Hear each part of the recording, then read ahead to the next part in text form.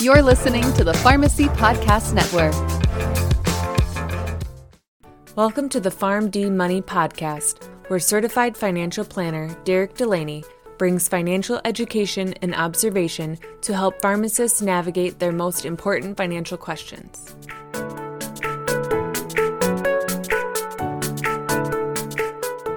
Welcome in PharmD Nation to episode number 31 of the PharmD Money Podcast. I am your host, Derek Delaney. Thank you all for joining me today. I know a very common financial planning strategy for a lot of pharmacists, especially households that have two full-time pharmacists working in them, is a backdoor Roth IRA strategy. And that is because usually when two pharmacists have full-time jobs, they end up making too much money where they exceed the threshold to be able to make standard, more traditional Roth IRA contributions. Because, like most of you know, if you make too much money, the IRS does not allow you to make traditional contributions into Roth IRAs. And it might not just be dual pharmacist households. You may be a pharmacist with a spouse who works and has a really good job and earns a really good income, and you also may not be allowed to make traditional contributions into a Roth IRA. And that's where backdoor Roth IRA conversions come into play. But there is one peculiarity about backdoor Roth IRAs that you want to be aware of that specifically have to do with your tax return. And that is IRS Form 8606. And that form tracks your non-deductible IRA contributions for the life of that money being in an IRA account. And this is extremely important, and we'll get into it in this episode. And we'll also talk about why between now and the end of the year, this may be something you're going to want to keep an eye on. And at the end of this episode, I'm going to give you an action item step that I want you to go out and take so something like this doesn't affect you long term. So to start, again, I know a lot of you know what a backdoor Roth IRA is, but I just want to explain it again briefly so everybody out there is starting from the same page. So a backdoor Roth IRA is when you take money out of your checking, savings, money market account, I don't care where it's at, and you contribute that money into a traditional IRA. And this is where the backdoor side of it comes in. You have money in a traditional IRA because you earn too much to be allowed to put it into a traditional Roth IRA. So you put it in just a traditional standard IRA account. And then after some time, I would actually recommend waiting a couple days or a couple weeks, you convert that money over to a Roth IRA. And that's where the backdoor part of it comes in. You don't go straight into the Roth IRA. You first put it into a traditional IRA, and then you convert it into a Roth IRA. And where this gets a little confusing for some people is most are used to contributing to an IRA and then taking a deduction. So if you put money into an IRA, you can take a deduction, and that money then gets taken off of the amount of money you owe tax on that year. So if you put $6,000 into an IRA, you can have a $6,000 deduction of your other income, and that just means it's $6,000 less of money that will be taxed at whatever federal income tax rates you're in that year. So that's the benefit of making a contribution into a traditional IRA. But for the backdoor Roth conversion, you want to make that traditional IRA contribution, but you don't want to take the deduction. Instead, you just want to take that money and convert it right over to a Roth because there is no income limit on conversions. There are income limits on contributions into a Roth, but as of now, there are no rules or income limits that will not allow somebody, regardless of how much money they make, to make a conversion into a Roth IRA. And the other important note, if you did make the deduction into the traditional IRA and then do the conversion, you would owe tax on all that money that you convert into the Roth IRA because you got the deduction on the front side of it. So if you don't take the deduction, you can just swing the money over into a Roth via conversion. There's no tax liability or penalty or anything like that, and you backdoor yourself into being able to put money into a Roth IRA. So that's the quick and easy of what a backdoor Roth IRA is. Form 8606 is also important when it comes to this strategy.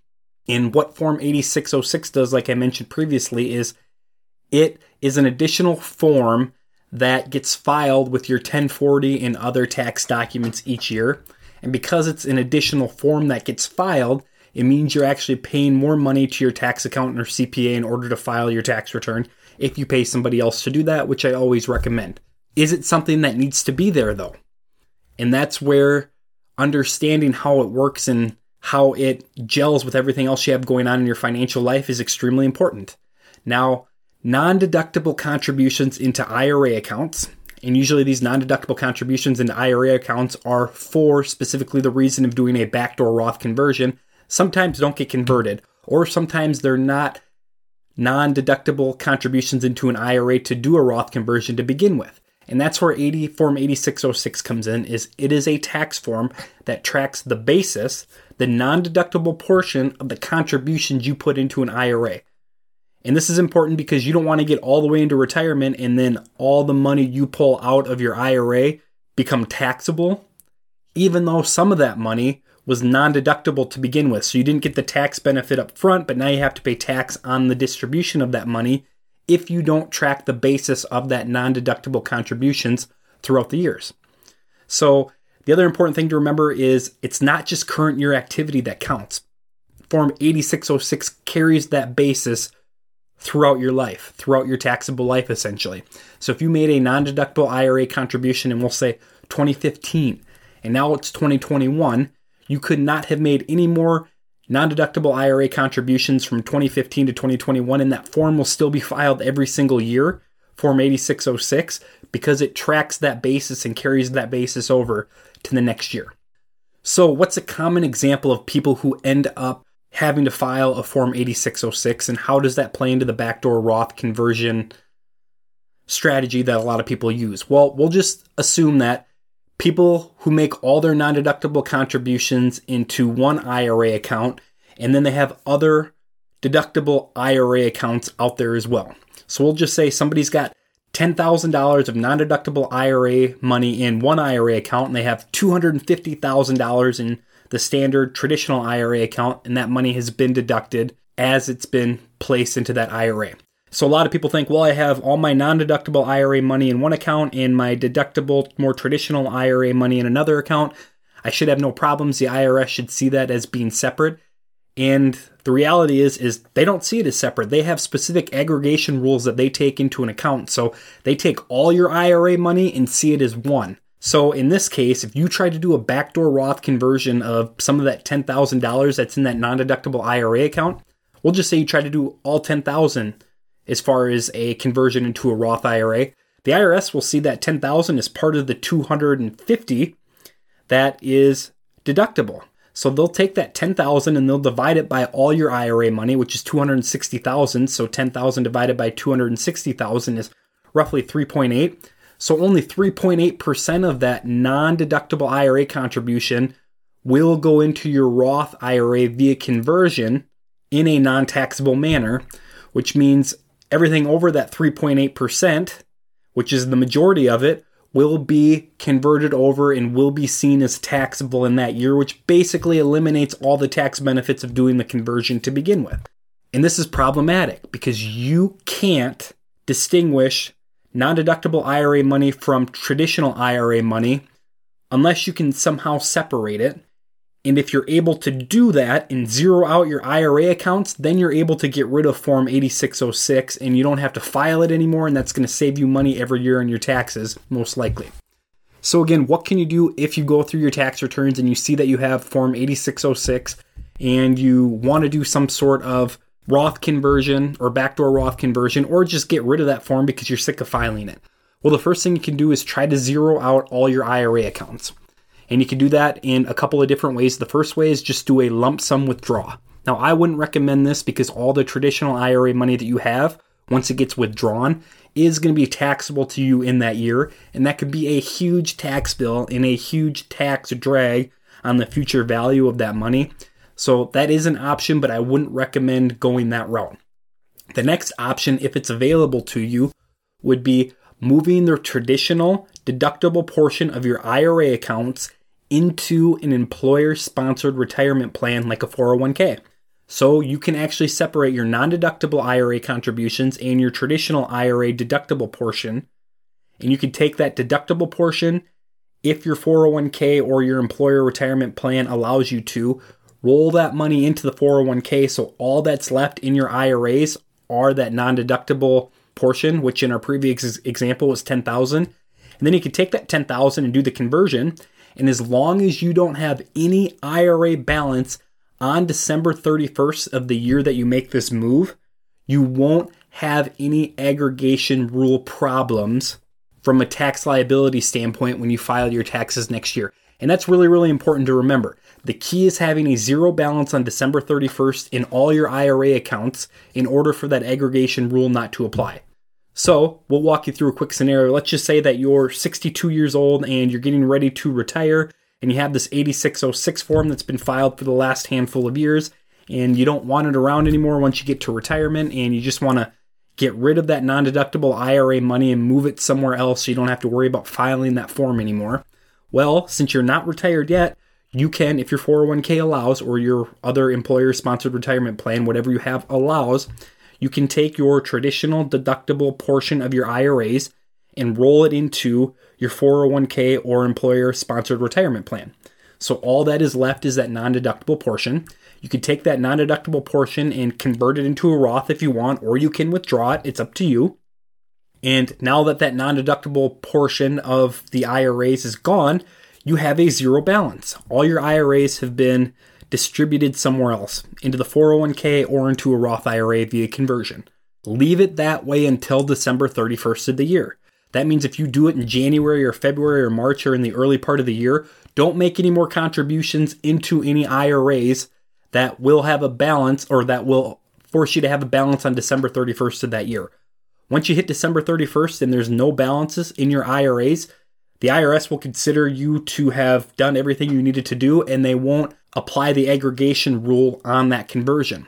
The next year rolls around after December 31st. If you want and if you're allowed, you could take that money from your 401k and roll it back out if your 401k or employer-sponsored retirement plan allows you to do in-service distributions, and you can put it back into your IRA and away you go. You don't have to file that 8606 moving forward anymore after that point for that year and moving forward, because all those non-deductible IRAs are out of your aggregate IRA holdings, essentially. So when it comes to a strategy like this, things can get pretty confusing. There are timelines you have to be aware of, and there are definitely steps you're going to want to take to make sure you do everything appropriately in the eyes of the IRS. So if you're listening to this podcast and you go, holy cow, I have Form 8606. I made contributions into an IRA, and then at the end of the year, something happened and I wasn't allowed to make that deduction. So those non-deductible IRA dollars have been there for years and years and years, and I didn't even notice that that was a thing. And now all of a sudden you do notice it and you go, well, maybe there's something I should do about this.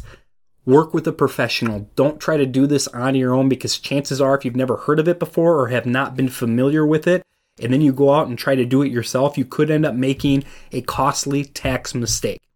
So when I say work with a professional, reach out to your CPA and get advice or guidance from them. Work with your financial planner. I know in my firm, in PharmD Financial Planning, we do this sort of stuff for our clients all the time. So find a professional that can work in your best interest and help guide you as you try to unwind those non-deductible IRA contributions and as you try to get rid of Form 8606. So why is this important to do now more than ever as we go to the end of 2021? Well, because there has been language in the most recent proposed tax law changes that will eliminate the opportunity for you to make a conversion of non-deductible IRA money into a Roth, which means if you have that 8606, you could be stuck with it for a long period of time unless you just empty out those IRA accounts and withdraw the non-deductible portion. So if something like that were to come into law, it really limits the value of that non-deductible IRA money as far as where you're going to be able to put it. So now that we're getting to the end of the podcast, my action item for everybody listening is to go back through your tax return and look to see if you have Form 8606. And it's important to note, if you file a married filing jointly tax return, your spouse or you could each have one of those 8606 forms. So your spouse may have had one from before you got married or before you started filing joint tax returns, and that will continue to carry over. So it might not just be you, it could be your spouse that has one, but go back through your tax return and look to see if you have Form 8606. And if you do, reach out to that professional that you know or have worked with, or find a professional that you trust and figure out what your options are to hopefully get rid of that Form 8606 and figure out what you want to do with that non-deductible IRA money, specifically as we move into the beginning of 2022, because the options of what you have available may be limited if some of those new tax law changes actually go into effect. If you're looking for more information about the podcast, myself, or PharmDFP, feel free to visit the firm's website at pharmdfp.com. That is pharmdfp.com. Also, feel free to check out and subscribe to the YouTube channel, PharmD Financial Planning, for more great insight. Email podcast@pharmdfp.com.